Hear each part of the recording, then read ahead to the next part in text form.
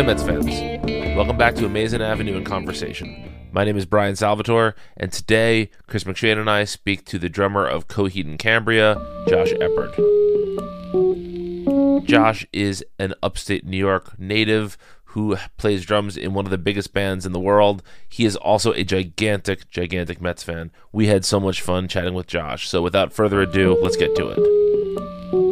All right, we are here with Josh Eppard from Coheed and Cambria. He is the drummer for the band, which is how long have you guys been in the band for now? It's got to be at least 20 years, right? Yeah, I mean, we're right around 20 years now, man. It's been a long time. Probably a lot longer than any of us had ever dreamed, and we're so fortunate to still be going strong. So, in addition to being a drummer, Josh is also a big Mets fan, which is why we have him on the show today. So let's start. What was your first thing? Was it music or was it baseball? Which was the first love? Oh man, definitely baseball. I can remember, being 5, 6 years old and not fully understanding the deep nuance, the complexities of the game, but like being interested in the Mets. And sometimes I think to myself, how the hell did I become such a Mets fan? My father's a Yankees fan. There's really no rhyme or reason to it other than perhaps even at that young age, I'm kind of catching on to some of that Mets energy, the baseball like it ought to be. And, the Mets kind of owned New York in the 80s. And maybe me as like a 5 or 6 year old was kind of catching some of that energy, even if I wasn't able to kind of really dissect it and understand it. Or I really liked orange and they had orange in their uniform. I don't know. I can't decide. But baseball was really my first love. And I find a lot of parallels between art and baseball in my life. They're both kind of one and the same. I mean, to me, baseball is art in a way. And I think I didn't get into music till maybe around 8 or 9, and I was already way into baseball. So yeah, baseball first for sure. Yeah, I think that divide, maybe it exists in a lot of ways, but to me, it's just nonsense. A divide between appreciating art and baseball or sports in general. It's possible to be into both things at once. I know. Do you were you old enough to remember the first major league game you went to? I know it depends basically on what age your parents choose to bring you, but oh man, do you remember it? Yeah, I remember it because I was probably 15 years old. No, my dad, I love my dad. My dad is the greatest, so I don't mean this to disparage him in any way, but he was busy working, man, and we lived 3 hours from the stadium, so we'd beg every season. We'd beg to go to a game, but it just like wasn't in the cards for us, I guess.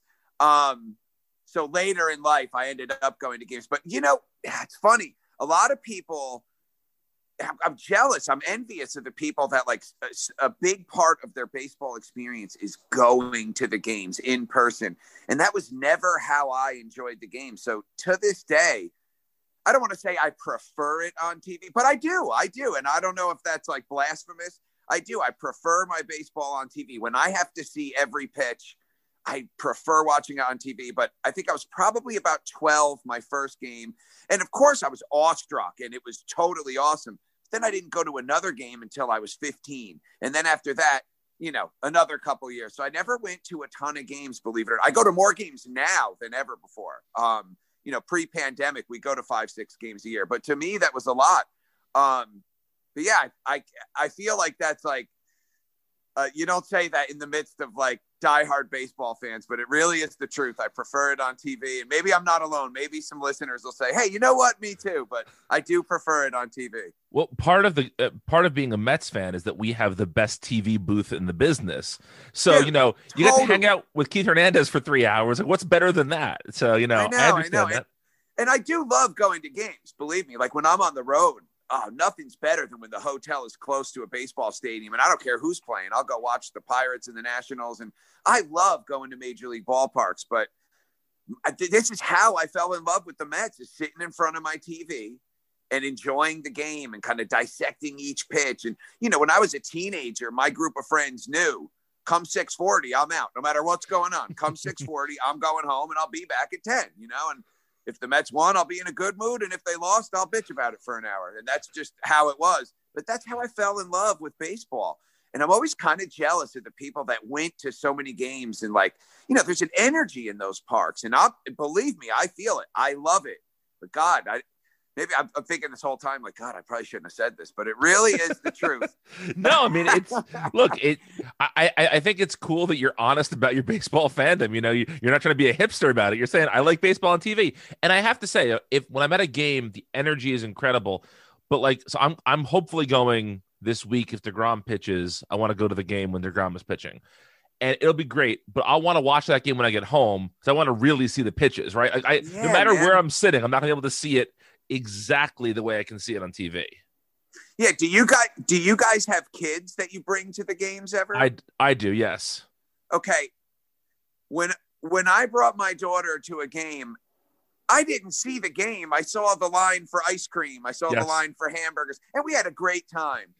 Yes. It damn near cost us $1,000, but we had an awesome time. Cause I was like, hey, when I'm going to a game, like I don't want to sit, in the nosebleeds. I don't want to sit in the cheap seats. I want to really get some good seats. And it was incredible. And it's something I talk about always, but she was a kid and not super interested in the game. So it was like, I didn't even get to see the game. I had to rewatch it. Just like you're saying, Brad, I had to rewatch it when I got home, to actually see the game, which was kind of funny, but believe me, I would never turn down tickets to a game. Like if you guys said, hey, we got an extra ticket, I would be there with bells on. But, playoffs, I've also never been to a playoff game.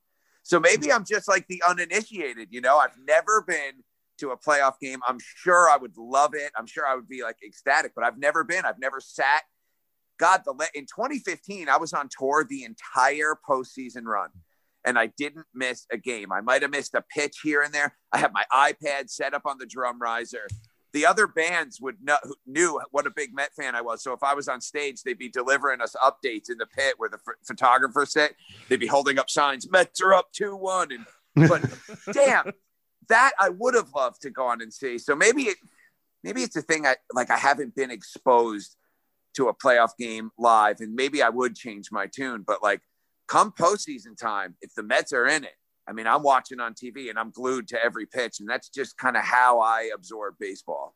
Chris, how many postseason games did you get to in 2015? All of them. Dude, that rule. Only because they kind of got good out of nowhere after that rough stretch from 2009 until 2014. So 2015 they start to get hot, and in like at the very end of July, I forget if it was just before or just after they traded for Cespedes, but they came out and said basically if you buy tickets to 20 regular season games the rest of the way, which was almost all of them, you can get a full strip of playoff tickets. So if you bought 2 seats for the rest of those games, then you had access and the option to buy 2 seats at face value. And I'm not saying it's the best long-term financial decision, but it was definitely the best emotional decision at the time. Sure. And that's awesome. It was all upper deck. So, but my wife was pregnant with our son, and she was having a bit of a rough pregnancy. And I just felt like I can't commit to being in Queens all this time. So yeah, I actually didn't get to a single playoff game that year. I'm really mad at myself. I almost went to Game 5 of the World Series, which was, of course, not a happy game. But my dad, who knew how much of a Mets fan I was, he said, I will pay for you to get a ticket. You go. But standing room tickets were $600. And I was like, nope, I'm not doing that. I'm sorry. My dad should not have to pay that for me because I'm a poor Mets fan. He shouldn't have to to shell that out. So I didn't go. But if they make the playoffs this year, I will be at every game I can get to. So. Yeah. I mean, I would not believe me, guys, if I was home for that. Like, it kind of broke my heart. I mean, 2015 was this magical year, and it turned out fine, but I was upset. I was like, you got to be kidding me, dude. Like, tour started the day of the postseason and went through the entire thing. Like, I had to sit there with a broken heart on my bus watching Game 5. The rest of the guys in the band got totally into it too. They're all wearing the Mets hat. Oh, they got so. Claudio, the singer, he likes baseball, but not like me. He doesn't have a Mets tattoo on his chest. Like, he's not. But they got so supportive because playoff baseball, when your team is in it and they're having this magical run, it's exciting. And to watch these guys that don't know jack about baseball totally get caught up in it. It's kind of the magic of the game. And every stop we'd make sure, like, sometimes if buses park like near a big bridge or something, like the TV won't come in, we'd have the bus driver like inching around to make sure we had perfect reception, because God forbid you couldn't miss a pitch, you know. But I would never turn down a chance. If I was home, I would have gone to some of those games for sure. And I hope I get a chance to remedy that this year, man. I hope I'm around, and I hope I get a chance to go. And I hope our Mets are in it, obviously. And if they are, I'm going to go, because, yeah, it'd be huge. Yeah. Well, let's go ahead, Chris. Sorry. Oh, yeah, no. I think one of the reasons that I found out that you were such a big Mets fan was that Trevor May signs with the team. He mentions that he uses one of your songs as his entrance music, and then you reply to him like, "Hey, I got this Mets tattoo right here," Yeah. and that was just a very cool moment of.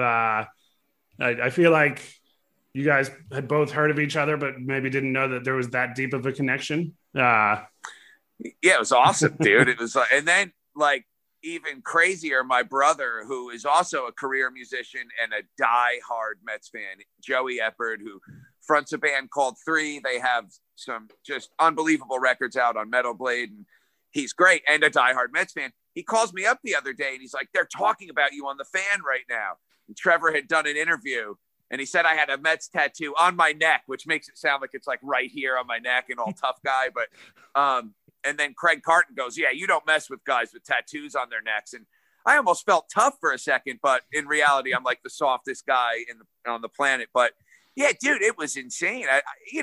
Imagine my excitement to have a Mets player come out to welcome home. I mean, it's such a huge song for us. But John Roush, the relief pitcher, he used to come out to it, but when he came to the Mets, he came out to a Rage Against the Machine song. And I'd always kind of wonder, like, one day, I wonder if the Mets will get a player that comes out to one of our songs. And here it is. And Trevor seems like just about the coolest guy.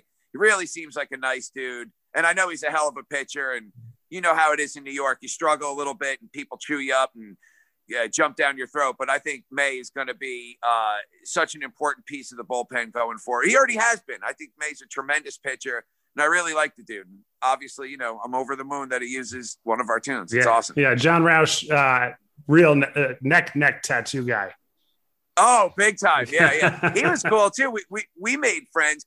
I've made friends with some ball players, and it's really wild to me. I mean, like, these guys are heroes to me. I wanted to be a baseball player. That's what I wanted to do. Truth be told, I wasn't good enough. Once kids started throwing 80, 85, I said, I better practice the drums because this shit is not happening for me. It's like kids make that leap to like becoming adults, and you're 15, 16. And like, I don't know. But that's really, for years as a young kid, that was my dream. So to hang out with these guys that have reached the top of the heap, it's always such like an unbelievable thrill. And they're really my heroes. These ball players are my heroes. I really look up to them. And again, it just kind of reinforces how much I love the game.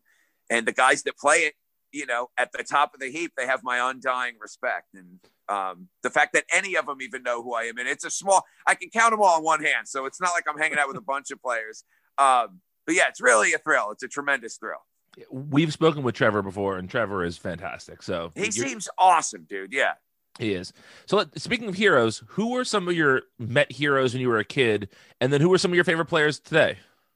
Oh, God. I always had these really, I don't think a lot of people answer with this, but this is really the truth. Again, I guess I'm kind of an outlier. Now, of course, I love Doc and Darryl and, Hojo and Cone, like all the big stars. Yeah, of course, I love them. But I would always kind of, God, Lance Johnson and his brief tenure with the Mets, like, I loved that. I don't know why. Like, I can't even articulate a good reason. I mean, other than he led the league in hits, I think that was with the Mets. But it's just Jose Vizcaíno is another player that, like, he had the funky glasses. And those were some kind of wonky Mets teams. And I'd always, like, think that, oh, maybe Jose's going to hit 300. He would have these hot stretches, and he would be really good. And that's kind of what kept me glued to Sports Channel as a kid, because the Mets weren't really in contention then. But as a kid, I mean, all the regulars, Strawberry, Doc Gooden. In fact, Claudio from Coheed, he always brings up that's why he likes the Mets. They had characters on that team. It was almost like, like a movie team. It was like all these funky characters led by Johnson. It was just really cool. And, I feel really like lucky and spoiled that we got that as kids. And I'm sure that was like a pillar of my Mets love. But I end up liking some of the, I guess, role players and bit players and guys like Vizcaino and Lance Johnson and like Todd Pratt on Twitter. I follow Todd Pratt, and he can say some wild shit, but like Todd Pratt's my hero, dude. The guy was delivering pizza, and now he's back in the major leagues and hitting home runs. And I love stories like that. Favorite players now, I mean, the whole damn team. This team this year is like so fun. They're so fun. This is incredible. I mean, I remember a buddy of mine, really good ball player, never made it, but really talented, local legend type of player. And he was saying, God, like VR and Pilar, why do we have these bums? And it's like every game I remind him of him saying that. He's like having to eat his words because those guys have been incredible. And those are the guys I like to root for. You know, they're talented players, without a doubt, but you know, they kind of came on as role players, and to see them succeed, like nothing makes me happier. Nothing fills me with joy like seeing the replacements, as they call them, and the bench guys really killing it. The whole team is my favorite. I do love Lindor. I certainly was getting worried, and I don't think there's any shame in saying that. I was getting worried. I mean, I'm rooting for him. I want him to be great. And to see him start to come alive and really contribute is awesome. It's just so thrilling. Love VR. Can't wait for McNeil to come back. I mean, really, dude, the whole team. And now that Pete is, I mean, I love Pete. How could you not love Pete? I think this team could do some really special things. I don't want to jinx it. I don't want to talk about it too much, but there's a magic brewing in New York, and it's really, really exciting. So one of the things that I do is every week I host the show. There's this app called Locker Room, and it's basically talk radio. People can come on and talk. And there's a Braves fan that at the start of the year was giving me shit every week and was like, "Yeah, man, Mets are the second place team in the league. Like they're gonna be great." And even he is like, "Man, I'm worried about the Mets now. I'm really thinking that the Mets have something going on." And I think when you look at the division, no one else is looking as good as the Mets. And the Mets don't have Conforto, McNeil, Syndergaard, Carrasco, Nimmo, Davis. Like there's still a lot of guys on the IL. And when those guys come back, I think the Mets are going to be really, really hard to compete with. At least I hope so. At least I hope so. Are you guys worried at all about like when the Mets do get their starters back that like disrupting some of this energy? Or is it going to be a case of like, hey, the magic is going to run out. We're going to need our starters. I mean, that's how I feel, but they keep surprising me, dude. They keep on winning games and doing it with like fire and passion. And I'm like, some of those intangibles you don't want to mess with. So I'm almost like, you know, not super antsy to get Conforto. I am though. Don't get me wrong. But like when they're playing really well, I'm almost afraid to disrupt it. Do you guys ever think about that? Not so much, but I would say like, I think the best thing about what they have going on right now is that it's that next man up mentality that they all seem to have. Yeah, I love that. That like when Pat Mazeika was up, he knew he was not, you know, he might get another shot at some point, but he knew he was not up for good. Yeah, sure. Just being realistic about it. But he became one of those role-playing, you know, characters of a team with his like crazy hipster beard. I love that guy, man. He's and the awesome. Glasses and you know, he fully embraced the whole shirtless thing when Pete ripped the jersey off. So I think that's just a good example of kind of the mentality that a lot of these guys have, and a bunch of them are in this spot where you know, they might bounce back and forth between Syracuse and Queens, but they know that they're going to get a little bit of time in the bigs, and that's something they can take advantage of.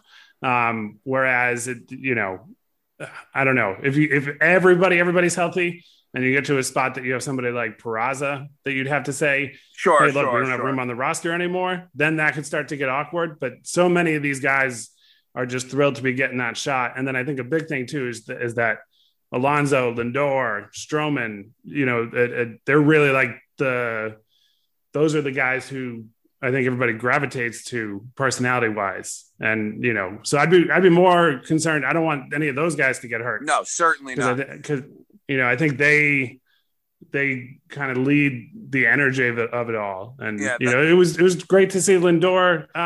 You know, they talked about it on the broadcast a lot. Just respecting, you know, hey, look, he's not off to a great start. He's not hitting like the player we know he is, but he's out there, he's still upbeat, he's still cheering on his teammates. He's not going to let that get him down, and he still played great defense. So yeah, that's I guess how I look at it. I don't know, Brian. No, I mean, I tend to agree with you. I understand the fear, right? Like when a good thing is going, you don't want to fuck with that. I totally understand that mentality. What I would say though is like Billy McKinney has been so much fun to watch in his 2 weeks as a Met, right? Like amazing. But if that guy was this good, we would have known about it beforehand, right? So if he has 10 home runs in him for the season and he gets them all out before July 1st, then, it breaks my heart to not have that guy on the roster because he seems like a good dude who just wants to play baseball, right? But for the team's perspective, I think you're getting these great performances right now, and that just sets you up for success in the future. And I do think that guys like McKinney and Peraza, I think the Mets are going to try and find ways to keep those type of guys around. The Mason Williams of the world, the guys that have minor league options, I think you're going to see a lot of them let go. We've already seen, and as they should be, and that's fine. I know the team is going to be better with Conforto slotted in right field. Right. I've never voiced this before, but there is like an inner worry. Winning is hard. It's like finding the right group of guys that gel the right way. I mean, if it was just as easy as buying a championship, and certainly money sunk into the team is a big factor, but then there's like this intangible thing. And I see the Mets, they keep surprising me. They keep on winning. And I do have this inner worry of messing with it. But clearly the Mets are going to be better with their frontline guys slotted in. And I know that, like, I'm not insane, but McKinney, he's fucking awesome, man. The guy is awesome. One of the questions I always like to ask musicians about baseball is, when you're on the road, is it nice to have something to do every day? Like, is it add to the, or does it break up the monotony of the road a little bit when you have a baseball game to watch 6 days a week? Or do you find like you don't get to watch as much as you'd like to because you're on the road? Well, that's also true though, too. I mean, there are times that I'm in England and I'm up at, in 2015, we were in England. I didn't miss a game. I'm up at 3 a.m. watching the game. But yeah, it's a little piece of home, and that's true. No matter where you are, here's your Mets. And it's a powerful thing, man, and I got my wife on the phone with me and I'm watching the game on my iPad, and it's like, God, this is probably true of a lot of couples. Like when I met my wife, she wasn't a Mets fan. Now she's a girl that loves sports, more of an NFL girl. She played Division I volleyball. She's a coach. She's a gym teacher. But now she is a bona fide diehard Mets fan because we watch these games together and she absorbs a lot of my yelling and whatnot. She wants to know what's going on. And so it's always like a true slice of home to have those baseball games, no matter what city you're in, no matter what town you're in, no matter what country you're in. Yeah, it's such like a gratifying piece of home. When you're at work, you inevitably have to miss some things. And that sucks, man. Because, I mean, honestly, like when I'm home, I probably watch 155 games a year. It's very rare. Our whole life at home is based off the Met game. What time dinner starts, what time, first pitch is. If it's a 4:00 game, we do kind of an early dinner so we can eat dinner and watch the game. It's just such a big part of our lives here. But yeah, to answer your question, Brian, yes, it's a tremendous, powerful piece of home when you're away.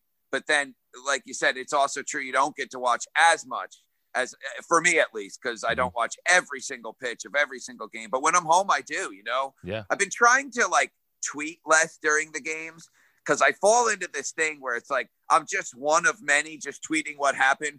We all know what happened. We're all watching the game. It's like, and then I'm talking about it. I like missed the next thing that happened. So because people have been asking me like, where have you been? Trust me, I'm watching the games, but I'm actually just watching the games and trying to get back to like a more old school, possibly antiquated way of watching baseball. But it's been really enjoyable. But I do kind of miss the Twitter. Like I'll jump in here or there, but I just don't want to sit there with my phone in my hand. There's professionals that do that. All the writers do that. They don't need me jumping in like base hit right there for Smith. Everybody knows what happened. But are you guys like on Twitter when you watch the game, or do you watch the game? I'm curious. A little bit of both for me. I've tried to take a little bit more of a break during games. Me too. Because it can just get, like you said, you're following people you like, so everybody's tweeting pretty much the same thing. Yeah, it's insane. And then two, like the highs and lows are higher and lower on Mets Twitter. Yeah. So anything happens and it's just an extreme reaction. And like, look, I get that. That's how a lot of people experience sports. That's fine. That's, that's harmless. But for me, I've just tried a little bit more to separate the two, but I'm not always good at it. And I've had stretches where like, okay, I was looking at tweets and the game for the entire game for a week straight. Yeah. I fail at it too. What about you, Brian? Do you get on Twitter during the games? A little bit, but so we use Slack and Amazing Avenue to like talk to each other and plan stuff. So we have a channel in Slack that everyone is watching the game and all typing to each other. So that kind of replaces Twitter for me, only because I feel like you said, you could only see a beat reporter say like, wow, DeGrom's really throwing tonight, so many times before you realize like, all right, I've heard all of this before. I don't need to necessarily be checking them. But the nice thing is when something blows up on Twitter, you feel like you're part of this, like, it's almost like being in a room watching the game with your friends. Like everyone's tweeting about the same stuff and it gets exciting. Like, oh, we all just saw this amazing thing. I remember Twitter when Bartolo Colon hit the home run. Oh, that was one of the best Twitter moments of my life because everybody was just flipping out. And it was so great to be a part of that just consensus flip out moment, No, you bring up a really good point. In the good times, it really does feel like that. You're watching the game with thousands of your friends and it can be really enjoyable. Like I'm trying to find the balance, if you will. Like I'm trying to find the right balance to where I'm not just sitting on Twitter. It was my wife who said something a few weeks ago. She's like, the entire game, you're looking down at your phone. And I'm like, God, that's really true. And it's kind of been hard to not grab my phone every time something happens. But here's my solution. I have a good solution for this. When DeGrom is pitching, I can only look at my phone when the Mets are batting. When DeGrom, I have to watch DeGrom pitch. And so I kind of go based on the game. So like tonight, Peterson, I will only look at my phone when Peterson's pitching because he is. Brian, I'm going to do this, dude. I'm going to do this. This is great. I'm going to do it hands down for sure. Yeah. So I take the most exciting part of the game. I focus on that. And then if the parts aren't as great, then I can tweet and go on Slack and shit like that. There you go. That's the balance. That's what I'm trying to find. Cause I do miss like the good parts. And I really do try to be positive. Like even last night after the Grand Slam, I think my next tweet was, okay, we got to scratch a couple. You've got to claw back, put a couple runs up in the seventh here. Then Machado hit the home run and I wrote, okay, never mind. And I can't help, I'm only human, but I think in general, I try to be positive because I know just how extreme Mets Twitter can be. And like, I'm certainly part of that sometimes, but I really try not to be. And I feel like, especially with this team, I've been so rewarded for my positivity, and it's only like making me kind of want to be more positive and not get so down in the dump. I mean, I'm certainly no Frank the Tank, that guy, but I can get frustrated and whatnot, but this team keeps surprising me, keeps on winning. So I'm going to stay trying to be as positive as I can be, and hopefully they keep rewarding that. But it's been such a fun year so far. I can only have my fingers crossed that it continues. But what a ride it's been so far. It's been awesome. I mean, our Mets are in first place. I mean, I got a shit-eating grin about our Mets. So I'm very, very excited. Now, before we let you go, we got to talk about Coheed a little bit. What's going on for you guys? You guys making a new record? Do you have any touring plans? What's happening? Oh God, dude, I don't know what I'm allowed to talk about. Obviously with the pandemic, like, we did this cruise, like, and it's a big step for a band like us. Like we're not Green Day. We're not like Metallica or, we're like this we're like the cockroach of rock and roll. They can't get rid of us, but we keep growing. I mean, 2018 and 2019 were like our two best years ever in terms of like ticket sales. And I think that's the lifeblood of our band is the live show. So you can imagine like the pandemic really thwarting a lot of that. And I think we're all really, really excited to get back out there. Things are coming. Announcements are coming. I don't know what they have planned and I don't want to screw it up, but there's a bunch of shit coming up. And I'm really excited. I mean, I can't wait to get back to work. I just hope it's not through the postseason run if the Mets are there. That's all I can say about that. Yeah. Anything else that you're listening to these days over the last year? I feel like we've all had more time than ever to kind of listen to stuff. you know, I know people who are in bands love music. Yeah. Anything big that stood out? God, you know, either new stuff or not new stuff, man. I got to tell you, like, I don't know if it was from like fear, but I went back to like all the stuff I loved as a kid, and it was really interesting to listen to it. You know, it's like I know every word to every Led Zeppelin song. I know the track listing, this and that. But God, it's like I experienced so much Zeppelin that I don't really listen to Led Zeppelin anymore. And I started, you know, I do these half marathons on Monday, and I just let like 2 Zeppelin records go by during the half marathon. And like experiencing it as a 40-year-old adult is a lot different than experiencing it as a 13-year-old kid or even a 20-year-old man/kid. So I've been going back to a lot of the old stuff, the Police, Pink Floyd, the stuff that made me fall in love with rock music. And that's kind of been where my head's been at. And I think, I don't know, I hope it pays dividends in a way. I mean, that's not why I did it. I think I honestly was afraid. I think I was really afraid of what was happening and just wanted to go back. We talk about baseball being a slice of home. Well, so is music, you know, and I went back to the things that like turned me on so much as a kid, made me feel not so alone as a kid. Even like Primus, Sailing the Seas of Cheese. I fell in love with that record. I could not stop listening to it. Dude, then I went to Pork Soda. These records that like changed my life as a kid. Chili Peppers, Blood Sugar, Sex Mag, all the stuff that really turned me on as a kid. I kind of kept digging into that. As far as new stuff, gosh, I don't know. I could give you a laundry list, but like Foggy Headed Josh, I can't think of anything off the top of my head, but I'm always listening to stuff. Cyndi Lauper's been on the playlist a lot lately. That's not new by any means, but that's been one I've been really into. And I think this is true with most people. We probably all have a pretty eclectic music taste, pretty wide window, if you will. Well, that's true for me, dude. I listen to a lot of hip hop music. I listen to a lot of like folk music is something I'm really into.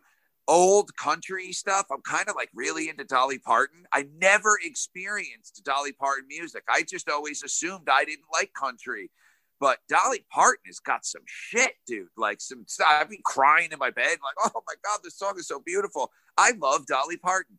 So it's again hard for me to come up with anything new, but let me do some homework. I'll tweet it to you, all the new stuff, because there is a bunch of new stuff, but they're probably like heavy bands that most people haven't heard of. But yeah, I guess I don't know, man. Like in the age of computers and like overly quantized music and kind of sucking out all the human, to me, it's really like refreshing to go back to when music was put on tape and music felt human.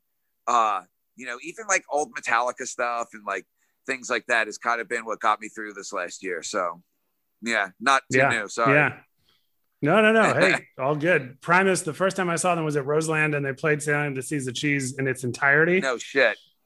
And they worked, and Les Claypool worked in a piece of, oh God, not Another Brick in the Wall, but a piece of one of the songs off the wall. Yeah. Brian, do you remember what it was? I wasn't there, so no. Okay.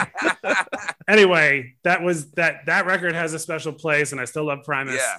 And then my one, just because you might appreciate this, my one thing, 2015, going to all these playoff games. The Amazing Avenue crew was meeting up at bars for road games, you know, just kind of going all out. Probably the most overboard I've been with like going out and all that. They lose game 5. Next morning I wake up, Kendrick Lamar is playing Terminal 5, and some, you know, Ticketmaster had some face value tickets. And I'm like, I need to pick me up. I just saw the Mets lose the World Series last night. Sure. I go to that show. It's a tiny venue for him. Great show. And the next day my body is just like, okay, you're sick for a week now. Like it was too much. You did too much for a month. I let you go, and like you're done. You're just going to be miserably sick for a week. You flew too close to the sun, Chris. Let me ask you: are you a big Kendrick Lamar fan? Yeah, I love him. Dude, I didn't unreal. I didn't get in on day one, but once I heard him, To Pimp a Butterfly, and then went back, you know, and have stayed a fan. And it's been a little bit now since he's put something out. I know. He's brilliant, though, dude. To see him at Terminal 5, I got to follow you around, dude. You're seeing all the good shit. Like, that's insane. That's awesome. Big Kendrick fan. Huge Kendrick fan. Do you like a lot of hip-hop stuff, or do you into any, like, underground hip-hop stuff? Jedi Mind Tricks, or Vinnie Paz, or anything like that? So I don't know those, and I can't claim to be the biggest expert, but I've definitely been a hip hop fan, for a while. Outkast was my go-to. Oh, love Outkast, big time, huge. Outkast, Same. Snoop, Dre, that stuff. As a white kid in the suburbs in high school, that was like, but I can still go back and listen to that stuff. Oh, dude, all the time. I mean, Doggy Style, The Chronic, even Dog Pound. I just way into that. We're all probably like similar age. Like that stuff really shaped me as a kid too. And like, hip hop music really taught me a lot about playing drums. I was this like hot-headed, cocky kid who wanted to play a fill every 4 bars. And I was in a serious band. I mean, we signed to Universal when I was like 16 years old. And, Wow. it was getting serious. We had like, investors and there were things happening where it was like, hey, this is serious. You don't just get to come and be a kid and fuck off and do whatever you want. And they would put on hip hop records for me to just play along to learn about pocket and groove and that it wasn't all about like the drummer and that you're playing to be a part of a song. So I'm like forever indebted to those early Dre records with the loud drums that I could really fall into. I mean, I can hear it in everything I play. Even if it's like the most rock thing that I'm doing, I can hear that Dr. Dre influence. So those records are huge to me, Chris, huge. Yeah, and I love that HBO series where Dre so tight. Goes into his love of Nirvana and all this other so stuff. Sick. Yes. Oh, so cool. Yeah, everything connects. It all, even if it's not obvious. Dude, from your lips to God's, everything connects. It all comes. It's all, we all influence each other. It's all intertwined. I feel like that's one really good thing about life and culture right now, as opposed to when I was a kid. Like when I was a kid, you were either a metalhead or you were a hip hop guy or you were this or you were that, where now there's like a lot of genre melding. It's like the death of genres, which I'm into, and art just intertwining with each other. And I'm all for it, man. Be creative and don't border yourself with these, you have to be like this because this is what we are. So I'm with that. It speaks to me, at least as an artist, big time. The other great thing about the internet now is like I was the only kid in my high school who liked Primus. And so I had to put up with a lot of people not digging what I was into. Whereas now you go on the internet, you tweet who's a Primus fan, and you get 1 million people back to you. So you recognize you're not so alone. You don't feel so isolated in your little pockets of fandom. And hopefully that the same thing goes when, when that Primus fan from Japan tweets at you and says, have you heard this band? And maybe you haven't heard of them. And then you're learning all this. There's just such an opportunity to learn about new music and to find it in organic ways. It's fantastic. Yeah, big time. Now, I often wonder, people sometimes say like, gosh, we were born in the wrong era because like, records don't sell like they used to. But God, who knows? In another era, we might not even have made a footprint. Like we owe the internet. Like, I mean, if ultimately we got into this to touch people through our art, right? That was really like when we were kids and turned on by music. That's why we started a band. We're forever indebted to the internet. Born in the wrong era. We're still here doing it. I'd say we're born in exactly the right era, motherfucker. We're 40 years old playing on stage for thousands of people a night. What are you talking about? But right.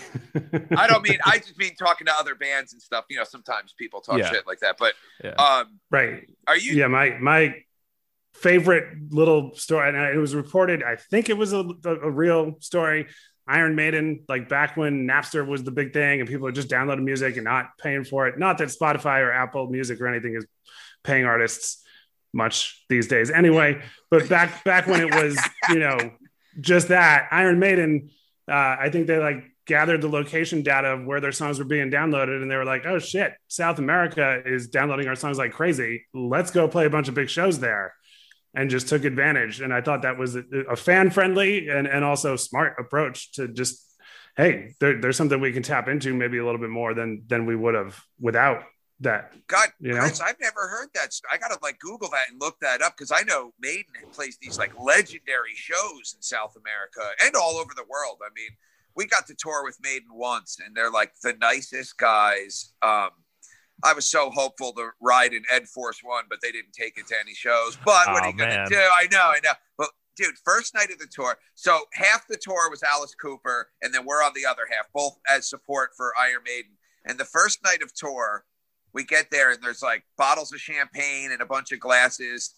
Welcome to the tour, signed Iron Maiden. It's like, dude, they're Iron Maiden. It's the only band I've ever seen do that. It was just such a class move. Nicest dudes on planet Earth. And Claudio and Travis from Coheed are like two giant Iron Maiden fans. So it's really like a dream come true. And God, that was going back now, 2013 or 2014. So, you know, a good few years ago, but hopefully we could do something in the future again. I mean, I certainly am an Iron Maiden fan now. I love that band now, but I didn't get into it as a kid. And maybe because like you're either a metalhead or you're this or you're that. Maybe I got caught up in that. Didn't really get they were probably too old for us, right? Like they weren't cool when we were in high school. Totally. They were the generation before that. So, yeah, dude, totally. And now I really get it. And I'm a huge Iron Maiden fan, but it just kind of missed my radar. You hit the nail on the head, Brian. Like I didn't really know any kids listening to Iron Maiden. I was more, and I was into rock music, but I don't know. Somehow Maiden missed me and it hit me, but I think it hit me at the right time because now I listen to a lot of Maiden and, yeah, we got to tour with them. It was a huge thrill and like a life moment for the other guys in the band. But I sure hope we can do something again in the future with them. Who knows? Maybe we will. That would be super duper sick. I'll get on Ed Force one day. Believe me.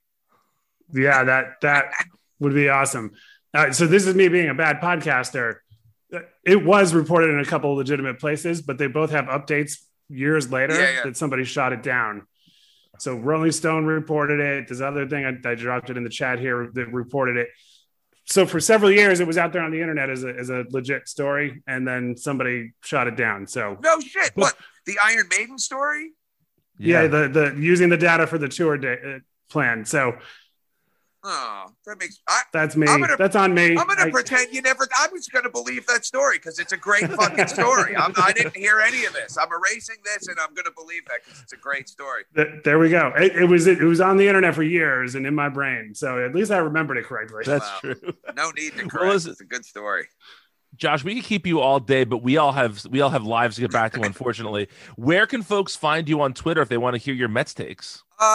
Well, at Weird Science, WEERD _science, just to make sure it's extra hard to find me. I can't believe I have more than 10 followers, honestly, with that name, but that's actually my side project.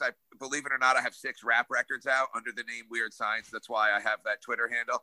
But yeah, that's where you can see me talking about the Mets, trying to stay positive, talking about music and other bullshit takes. Today I'll probably film, there's turtles in my yard laying eggs. I'll film some of it. So you get a real wide eclectic mix with Josh Twitter. So come and hang out with me. Well, folks, thank you so much for listening. We truly appreciate it. Please go follow Josh at Weird Science. That's weird with 2 E's on Twitter. And make sure to check out Coheed and Cambria when they come out on tour later this year. We had talked to Josh the day before they announced the tour, and he wasn't sure what he could say or not say. And so, of course, in Amazing Avenue tradition, we post a podcast directly before news breaks. So check them out on tour later this year. They're coming to, I believe, Holmdel in New Jersey and maybe one other tri-state area appearance. So check them out. You can also check out Amazing Avenue on Facebook, Twitter, and Instagram, as well as at amazingavenue.com. You can find this and all of our podcasts on Stitcher, Spotify, Apple Podcasts, Amazon Podcasts, wherever you get podcasts. Usually you can find us. Chris is on Twitter at Chris McShane. I'm on Twitter at Brian Needs a Nap. And until next time, let's go Mets.